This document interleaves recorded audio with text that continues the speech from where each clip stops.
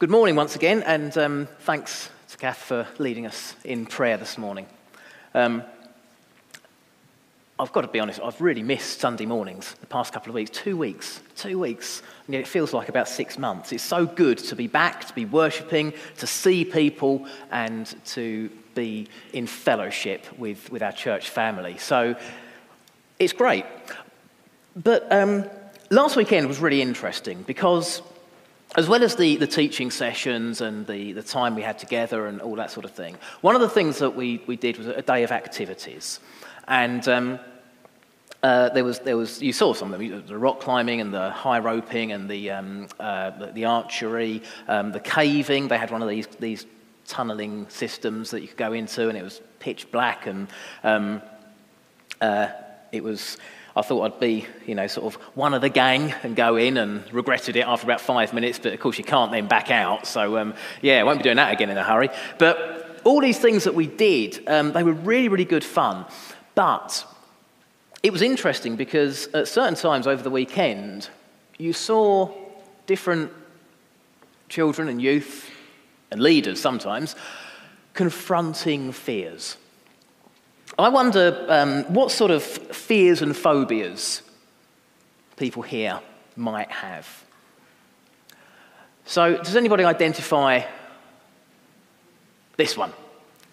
So, this wasn't taken last weekend, but rock climber there, about 1,000 feet above ground level, climbing a mountain. So an awful lot of people, and we saw it last weekend. There were some children who started climbing. They were fine going up, but when suddenly they were going on the zip wire, that was when it hit home. I'm high up, and I'm not comfortable with that.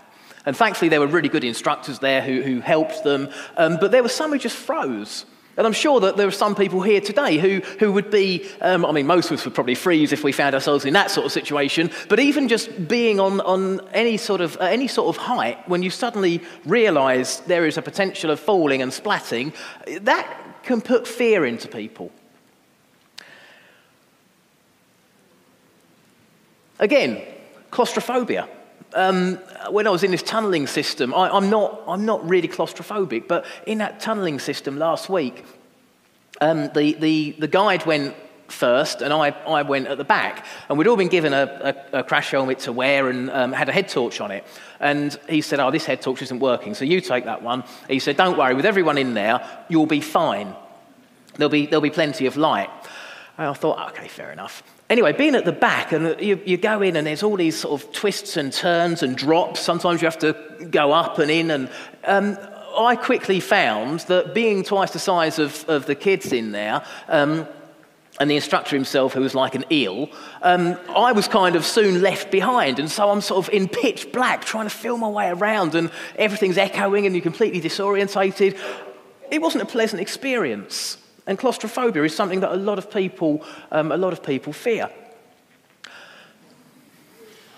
Didn't see any of them last week, to be honest. But on about, I think it's Thursday morning, I had, it happens every now and then, I get woken up, Tom! And I know by the tone and volume of the call that this is not this can be nothing else. A spider has been spotted. Now, we didn't have a tarantula at Wall Road. It was one of these threatening-looking spiders that's slightly smaller than a 5p piece. Would blow away in a gentle breeze, but you should see the reaction of certain members of the Madders household. You would think that it was King Kong threatening the building. But a lot of people do have a phobia of spiders. So there's some of the more common phobias and fears that people have. A lot of people can identify with those. And I'm sure that there are other people here who have got different fears and phobias.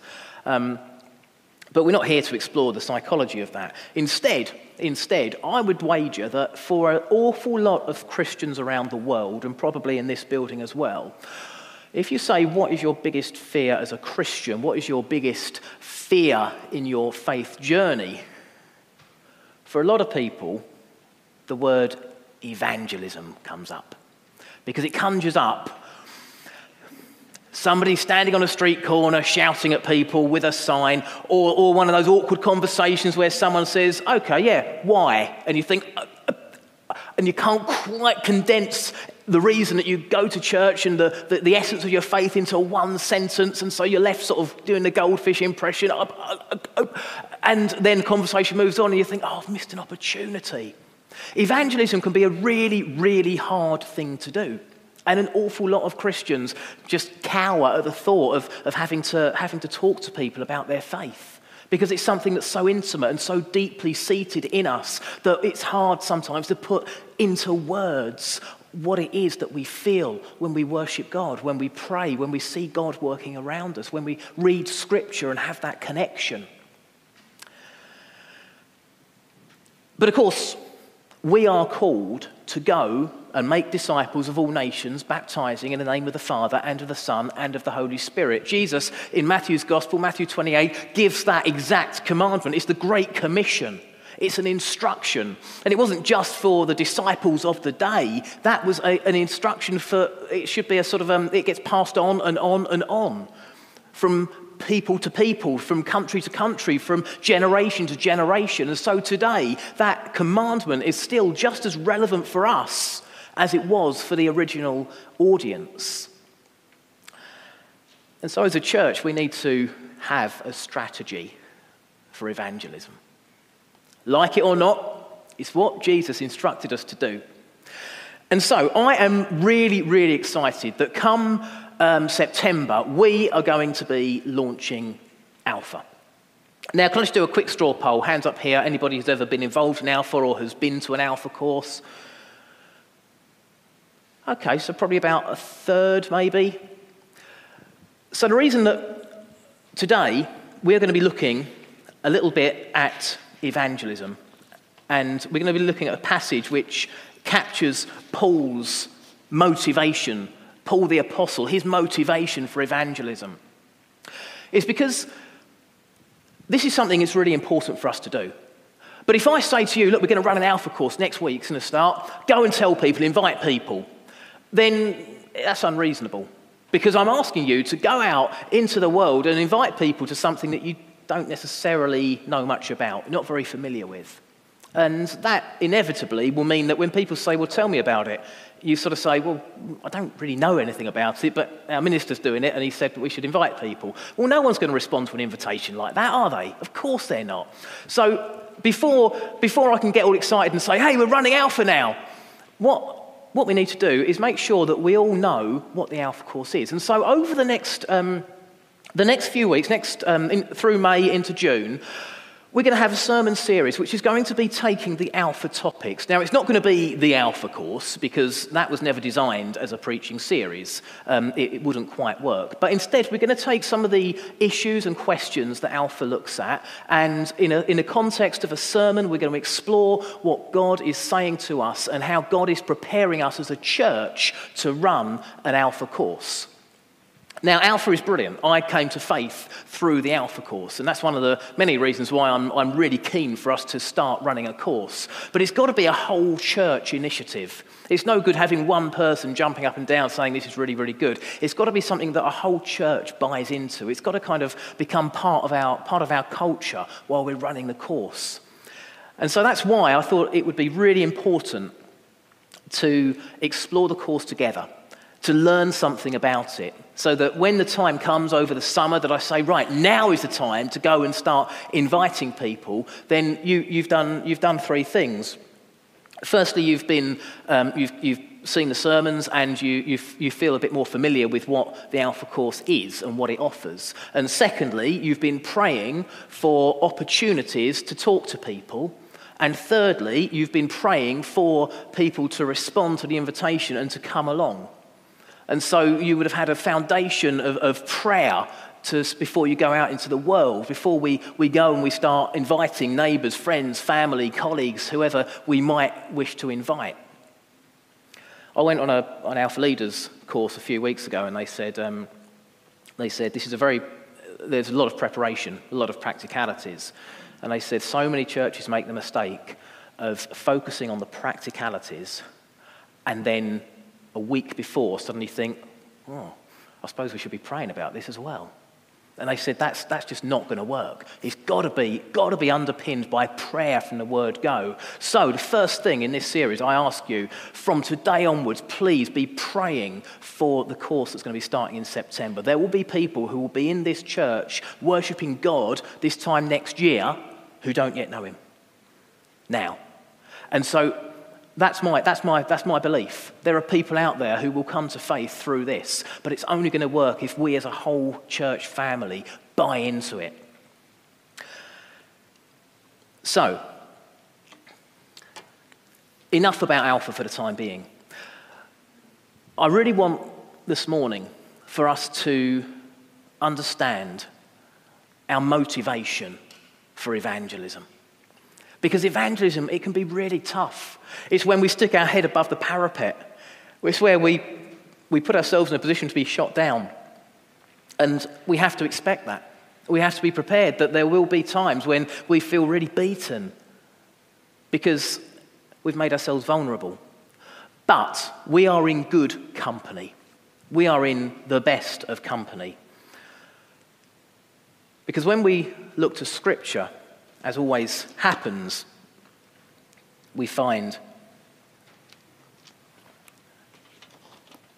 someone who has walked in our shoes before. So in 1 Thessalonians, Paul is writing to a church that he planted, and he's writing to them and he's telling them about his motivation, the reason that he wants to share the good news of the gospel, the reason he wants to share the news about Jesus. I'm going to read this passage and then we're going to work through it together this morning and see what we feel God is saying to us and wants us to take from this passage. So Paul begins, "You know, brothers and sisters, that our visit to you was not without results. We had previously suffered and been treated outrageously in Philippi, as you know. But with the help of our God, we dared to tell you his gospel in the face of strong opposition. For the appeal we make does not spring from error or impure motives, nor are we trying to trick you. On the contrary, we speak as those approved by God to be entrusted with the gospel. We are not trying to please people, but God, who tests our hearts. You know, we never used flattery, nor did we put on a mask to cover up greed. God is our witness. We were not looking for praise from people, nor from you, nor from anyone else, even though, as apostles of Christ, we could have asserted our authority. Instead, we were like young children among you. Just as a nursing mother cares for her children, so we cared for you. Because we loved you so much, we were delighted to share with you not only the gospel of God, but our lives as well. Surely you remember, brothers and sisters, our toil and hardship. We worked night and day in order not to be a burden to anyone while we preached the gospel of God to you. You are witnesses, and so is God, of how holy, righteous, and blameless we were among you who believed. For you know that we dealt with each of you as a father deals with his own children, encouraging, comforting, and urging you to live lives worthy of God, who calls you into his kingdom and glory." So, this passage captures Paul's heart for spreading the gospel. It's Paul saying, you remember we came? We came and we worked amongst you? Well, this is why. He starts off by reminding them the state that they were in before they arrived, before Paul arrived. He says he'd been in Philippi. Now, if we go back to Acts chapter 16, we read, Paul refers, when he's writing to the Thessalonians, how he had suffered and been treated outrageously in Philippi. And in Acts 16, we read what happened.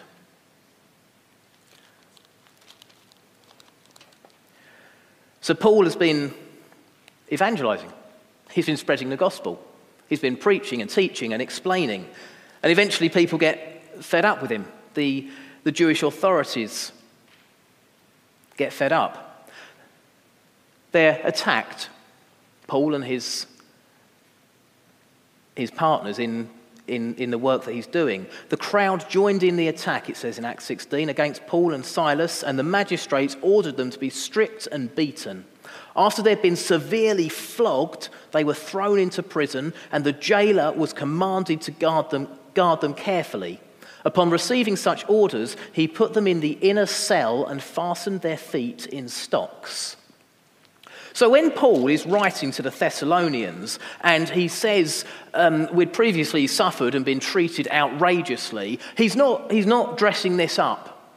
They were flogged severely. A flogging in those days was severe, it was brutal. Some people died from a flogging. And then they were locked in the most secure part of the prison and their feet were in stocks. So they couldn't move, they couldn't do anything for themselves. They suffered outrageously. Now, for most of us, if we went through something like that, we would probably think twice about carrying on with our evangelism. You see, I don't know about you, but I certainly know I've been in situations in the past where I've tried to talk about my faith and I've been shut down and I felt a little bit hurt, a little bit wounded. And I found that the next opportunity, maybe I've been a bit slow to take it because I've still been bearing the scars of what happened last time. But that's why we look to Scripture. Because for Paul, it wasn't the scars he was bearing, he still had the wounds. And yet it didn't stop him. When he reached Thessalonica, he said, he went ahead with his mission. It didn't stop him that he still had the wounds, the physical wounds that he'd suffered. It wasn't just someone shutting him down in conversation and making him feel a bit small. He hadn't just been a bit slighted, he'd been physically abused.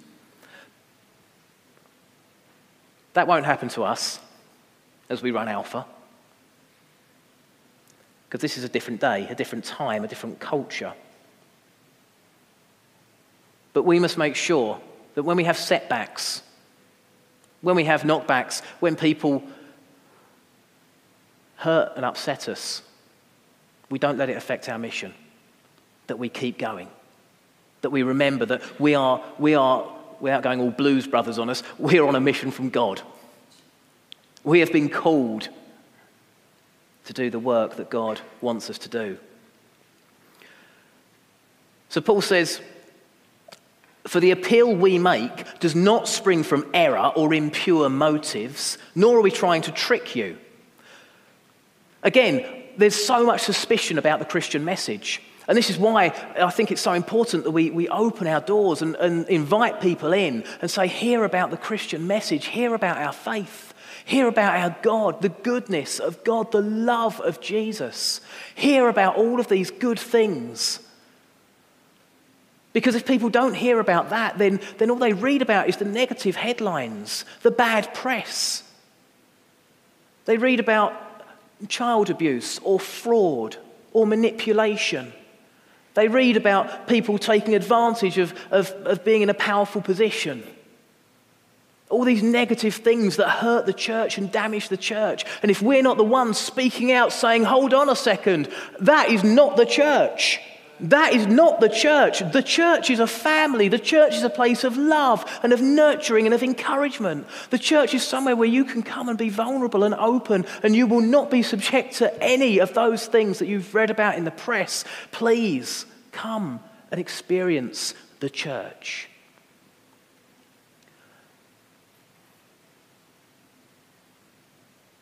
We don't make our appeal from error. Scripture has been tried and tested time after time after time. I don't know if you've read the book. It's about 20 years old now, but there's a book called The Case for Christ by Lee Strobel. He was an American legal journalist whose wife became a Christian. And he got so fed up with her banging on about the church that he decided, right, I'm going to do an investigative piece on the Christian faith, and I'm going to treat it just as I would if I was writing an article for, I think it was the Wall Street Journal or someone he worked for. I'm going to treat this in the same way. I'm going to look at all the evidence. I'm going to interview experts. I'm going to study every angle, and I'm going to put together a case of evidence that proves above all doubt that this is nonsense. By the end of that process, Lee Strobel was a baptized believer, and he's now an evangelist. He's written loads and loads of books about the Christian faith. And I'd urge you to read The Case for Christ, because it puts together, it looks at all of the evidence. We live in a world where people demand evidence. And so much evidence is put together. So we can join with Paul saying the appeal that we make does not spring from error. It's not a mistake or an accident. It's been studied and tested too much for it to be error. It doesn't come from impure motives. Nor are we trying to trick you. This is not us trying to manipulate people. We have to be so careful when we invite people to make sure they know what they're being invited to, which is one of the reasons why we're going to be working through some of the Alpha subjects so that we can all have an understanding of what this is. So that when people come in, they don't feel taken by surprise. Instead, they know what it is that they're walking into.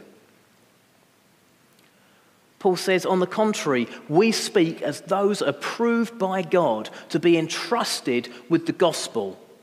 What a privilege that is. What a massive privilege that is. But that's the truth. We are trusted by God. When Jesus said to his disciples, go and make disciples of all nations, baptizing in the name of the Father, the Son, and the Holy Spirit, he gave us that charge. That was him entrusting us with the responsibility of sharing the gospel. Paul goes on, you know we never used flattery, nor did we put on a mask to cover up greed. God is our witness. There's going to be some difficult teaching. There's going to be some difficult conversations. There has to be, because Christianity is countercultural. Because there are lessons that the world teaches that are not in line with lessons that the gospel teaches. In a world that says, get revenge when someone's wronged you, seek compensation, Jesus says, pray for your enemies and turn the other cheek. There are teachings like this which will make people feel uncomfortable.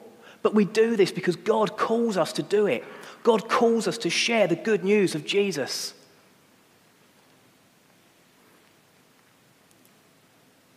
Paul says we were not looking for praise from people, not from you or anyone else, even though as apostles of Christ we could have asserted our authority. I love the idea that we're not looking for praise for people. Do you know what? I can tell you honestly that I love saying, yep, don't care for praise from people. It's all about God. And we can stand and we can sing, riches I need not, nor man's empty praise. But I can guarantee you, if I'm standing on the door on the way out and someone comes and has a moan about what was said in the sermon, even if 100 other people say, oh, that was lovely, thank you, and that will be the one thing that is on my mind for Sunday afternoon and Monday and Tuesday. Riches I need not, nor man's empty praise. If only that were true. If only that were true. But you see, we must remember that as Christians, everything we do is an act of service to God. And there'll be times when the world doesn't like that, but God likes that. The world will not last forever, but God does, and his kingdom will last forever. And so the temporary pain of feeling upset on earth pales into insignificance when we look in an eternal context at our actions and the implications of those for eternity.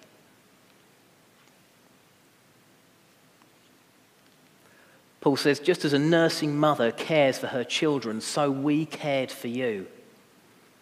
We must care for the people that come into our church. I love the fact that I'm preaching to the choir on this one, I know, because this time last year I was a stranger to this church, And it was August when I first came in for a service, and as a family we felt so loved and so welcomed, and there was such a warmth to the place, and that's a really good thing. But the second that we get complacent and just say, well, we've got that box ticked, the second we do that is the second that things start to go downhill. So we must always make sure that we're constantly checking that we are a caring church. Paul says, because we loved you so much, we were delighted to share with you, get this, not only the gospel, we're not just here to share the gospel, but our lives as well. Evangelism is a whole life experience. It's a whole life exercise. It's not just saying to people, come to my church and read the gospel. It should be, our heart should be that we love the people who come in. There's that wonderful verse in Philippians where Philippians 3 verse 18, Paul says, for as I've often told you before and now say again, even with tears, many live as enemies of the cross of Christ. Paul's not setting up an opposition. Don't forget, some of them are enemies. He's saying it with tears. He's weeping for them. When was the last time that we wept for the people who haven't yet come to Christ, the unchurched, those that don't know God? Paul weeps for them. He walked out into the street and he would have seen all these people who were either just deaf to the message or refused to listen or rejected him. That wasn't just Paul saying, oh, well, you win some, you lose some. Paul was brought to tears. That was the heart. That's the heart of the evangelist that we see in Scripture. We don't just share the gospel, wonderful though it is, but we share our lives as well. Each and every one of us has a life story. Some are long, some aren't as long. But every single one of us has the fact that we're here today shows that we are on a journey of some sort. Whether we're just exploring and seeing what it's like, or whether we've been Christians for years, we've all got a life story to share. And there'll be elements of each story that will be useful to people who walk in the door for the first time and have never, ever experienced church or never explored God, don't know the first thing about the gospel. How great is it when someone says, I remember when I was in that position.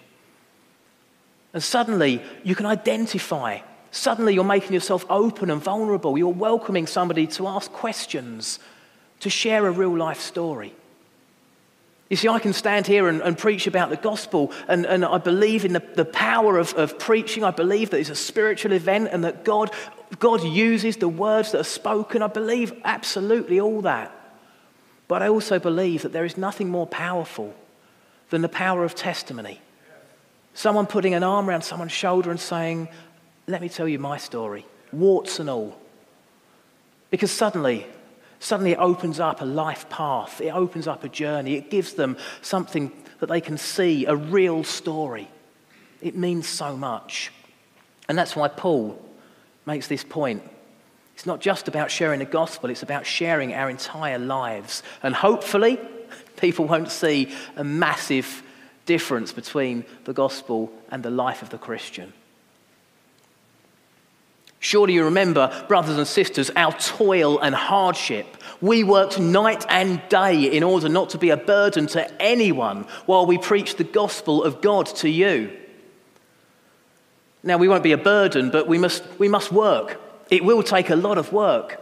We're going to need people to do some catering, provide some food each session. We're going to need people to do the welcome and to bring people in. We're going to need people to facilitate some of the group discussions. There's going to be a whole load of work that we do as a church. And my prayer is really that God will inspire the hearts of us so that it's not just a small group. Instead, there is a whole church buy-in. People saying that I don't know what I can do, but what are the jobs? And eventually we'll get a list together and say, well, look, can you do any of these? There will be something that everyone can do. But right now, what can we all do? Pray. Pray into this. Paul says, you know that we dealt with each of you as a father deals with his own children, encouraging. We need to be an encouraging church. The Alpha evenings, we need to encourage people. Sunday mornings, we need to encourage people. I've said it before, haven't I? There's no such thing in Scripture as the gift of discouragement, and yet so many people seem really, really good at practicing that gift. There is a gift of encouragement, though, and that's the gift that comes from God. And that's the gift that we can all seek to practice. We can share encouragement. So often the world is a place of hardship and discouragement, and if the church is somewhere that someone can come and feel encouraged, then boy, are we making a difference already. Encouraging, comforting. Do you know what? There's a whole world of hurt, broken people out there. People who put up barriers and put on a mask when they go out because they can't bear to be themselves. The church should be somewhere that we can be vulnerable. The church should be somewhere that someone can come in and drop that mask. And they should be comforted. We know Jesus was a great comforter. And we should follow that example to comfort those who need comforting. And finally, when Paul says, when he was dealing with the Thessalonians as a father deals for his own children, encouraging, comforting, finally he says, and urging you to live lives worthy of God who calls you into his kingdom and glory. Urging you to live lives worthy of God. That's where the evangelism comes in. That's where the gospel teaching comes in. It's all very well teaching the evidence and looking at the historical evidence and the archaeological evidence and the textual evidence and the scriptural evidence, all the different teaching. That's all great, but ultimately it's got to be a heart decision. It's got to be a heart decision to recognize the goodness of the gospel and to have a desire to live lives that reflect that teaching. I love these passages from Thessalonians because it really shows Paul's heart. It shows Paul's motivation to go and evangelize, to spread the gospel. It was a motivation that was stronger than any flogging. It was a motivation that didn't fear any imprisonment. It was a motivation that was prepared to be completely opposite to the law sometimes of the place he was in. He would speak, he would preach, and the consequences, well, we'll deal with those afterwards, but we need to get the message out there. Thankfully, we don't live in the same culture as Paul. Otherwise, it would be a dangerous place. We have the freedom. We have the freedom to do this, to celebrate our faith, to share our faith. And so when we think back to the fears and phobias we spoke about at the start of the service, well, actually, we don't need to fear evangelism because we have nothing. We have no right to fear. Paul did, but he didn't let any fear overcome his motivation to evangelize. He really didn't. Because, of course, Paul has had his experience. He'd had the Damascus Road experience. He'd had the light shining in the face. He'd heard the audible voice. But he'd also had other experiences. He'd had one-to-one evangelism. He had one-to-one experiences where God had just put him in a situation and he'd had a conversation and suddenly the message had been heard. And we see an example of that just before the passage that talks about Paul and Silas being beaten. We read in Acts 16, Luke writes, "From Troas we put out to sea and sailed straight for Samothrace. And the next day we went on to Neapolis. From there we travelled to Philippi, a Roman colony and the leading city of that district of Macedonia, and we stayed there several days. On the Sabbath we went outside the city gate to the river where we expected to find a place of prayer. So they're just looking to go and pray somewhere quiet and secluded. We sat down and began to speak to the women who had gathered there. One of those listening was a woman from the city of Thyatira named Lydia, a dealer in purple cloth. She was a worshipper of God. The Lord opened her heart to respond to Paul's message. When she and the members of her household were baptized, she invited us to her home. "If you consider me a believer in the Lord," she said, "come and stay at my house." And she persuaded us. There's nothing more mind-blowingly amazing when we are just out going about our business one day and suddenly we have an opportunity to share the gospel. There is nothing more terrifying as well than going about our business one day and suddenly having an opportunity to share the gospel. I'm sure I'm not the only one here who's had those experiences where you suddenly get to the end of a day, look back and think, I wish I'd been more bold. I wish I'd spoken about my faith and my church and my God. I wish I'd taken that opportunity, but instead I kind of said the bare minimum and then changed the subject because I just didn't have the confidence in myself. But look what happens when we do have that confidence.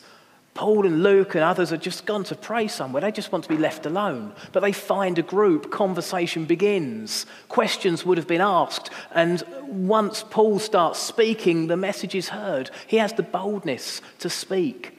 And before you know it, Lydia, who was a wealthy, prominent lady in the city, she gets baptized, and so do our household. There's a lesson to us there to take the opportunity. Take the opportunity that God gives us. So between now and the start of the Alpha course, let's follow the teaching of St. Augustine. Pray as though everything depended on God, and then act as if everything depended on you. May that be our motivation. May that be our attitude in the coming weeks. You might remember, I think might have been my Preach with a View weekend.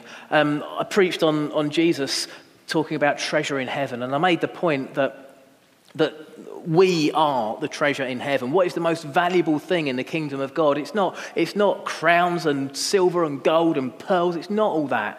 The most valuable thing in God's kingdom is you and me and the people out in the world. And so when we're evangelizing, we're actually hunting for the most precious thing to God. And we've got to challenge ourselves on the question of what is the most precious thing in our lives? Is it material wealth? Is it our immediate loved ones? Or have we got room in our heart for the lost? The Son of Man came to seek and save the lost. Jesus had a heart for the lost. Paul, as we've read in Philippians earlier today, he wept when he saw the unreached. And as a church, if we can find room in our heart to have some of that compassion, then we will have such a deep-seated desire to reach out to people that God will bless that. He will honor that. And he will use that to reach the unreached.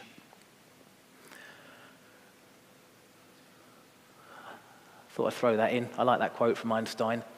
Coincidence is God's way of remaining anonymous. The more we pray for opportunities, the more coincidences will appear. It's the way prayer works. But they won't be coincidences, they'll be God answering prayer. And when you get those opportunities, if you've prayed about them, then take them. Be confident. Be confident that God will use you. Finally, just a few verses on in Thessalonians, Paul writes, "For what is our hope, our joy, or the crown in which we will glory in the presence of our Lord Jesus Christ when he comes?" In other words, what's our motivation? What's the most valuable, most important thing? What are we doing all this for? He says to the Thessalonians, is it not you? Indeed, you are our glory and our joy. Let's pray that we can be a church that makes that the message that people hear and feel and experience when they come in through those doors, whether it's on a Sunday morning or whether it's for Alpha or whether it's Christmas next year, whenever it happens to be. You are our glory and our joy. If we can make that our mantra, That when someone comes in, when a sinner walks in off the street and repents and celebrates Jesus and gives their life to him, then you are our glory and our joy. What a wonderful statement that would be. So, pray for opportunities. Pray for opportunities to speak to anybody who you think would like to hear more, would like to come to the Alpha Course, would like to come on a Sunday morning, would like to come to one of the events that we run. Pray for opportunities. Plan for opportunities. You see, it's all very well praying for opportunities, but if we haven't done the planning bit, then we'll still find ourselves in a situation where someone says, so what makes you go? When did you become a Christian? What makes you believe? What about this? What about this? Plan for it. Plan for the questions. Try and preempt the questions. Some people have a sort of a short, snappy 2-minute testimony that when someone asks a question, they can just bang, there you go, 2-minute testimony. That's my story in a nutshell. And it won't have all the detail, it won't have all the everything in it, but on a high-level explanation, there it is. If we're not prepared, if we don't do the planning, then when God answers our prayer for opportunities, we're not ready for the opportunities. So, yes, we pray to God for the opportunities, but we can plan.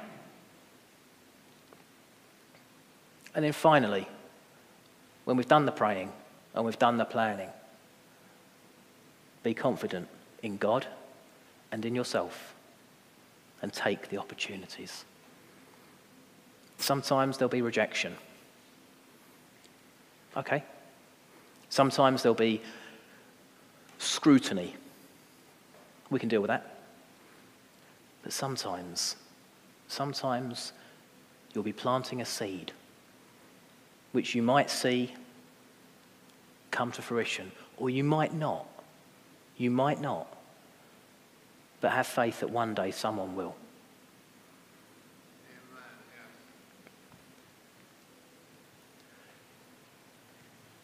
Someone once said to me, I never count numbers on a Sunday morning. Church isn't a game of numbers. Of course, I agree with that sentiment to a certain extent, but not massively, because actually I think it is. Not for our own ego to count how many people and celebrate that, although we do celebrate our people. But it's more because every new person that comes into the kingdom of God. God builds his kingdom here on earth through the church, and we have a massive part to play in that. So let's get excited about it. Let's pray for the opportunities, plan for the opportunities, then take the opportunities and see what God does amongst us. Let's pray.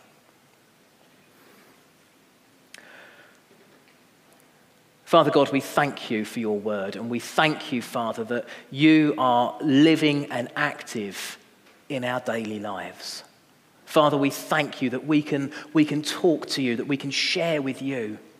And Father, as we look to run this Alpha course in September, Father, in these months between now and then, we pray that you will equip us with everything that we need, the confidence, the facilities, the resources, the people, everything that we need to run that course. And Father, we pray that you are also preparing people who don't yet know you, who have got an inquisitive mind, who will come to this Alpha course and will come to know you through it.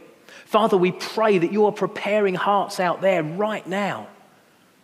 Father, we pray that there are people who at the right time will be looking for a course to attend, and that they will come and they will come here and experience a loving, welcoming, warm environment where they just feel so accepted and so encouraged and so comforted.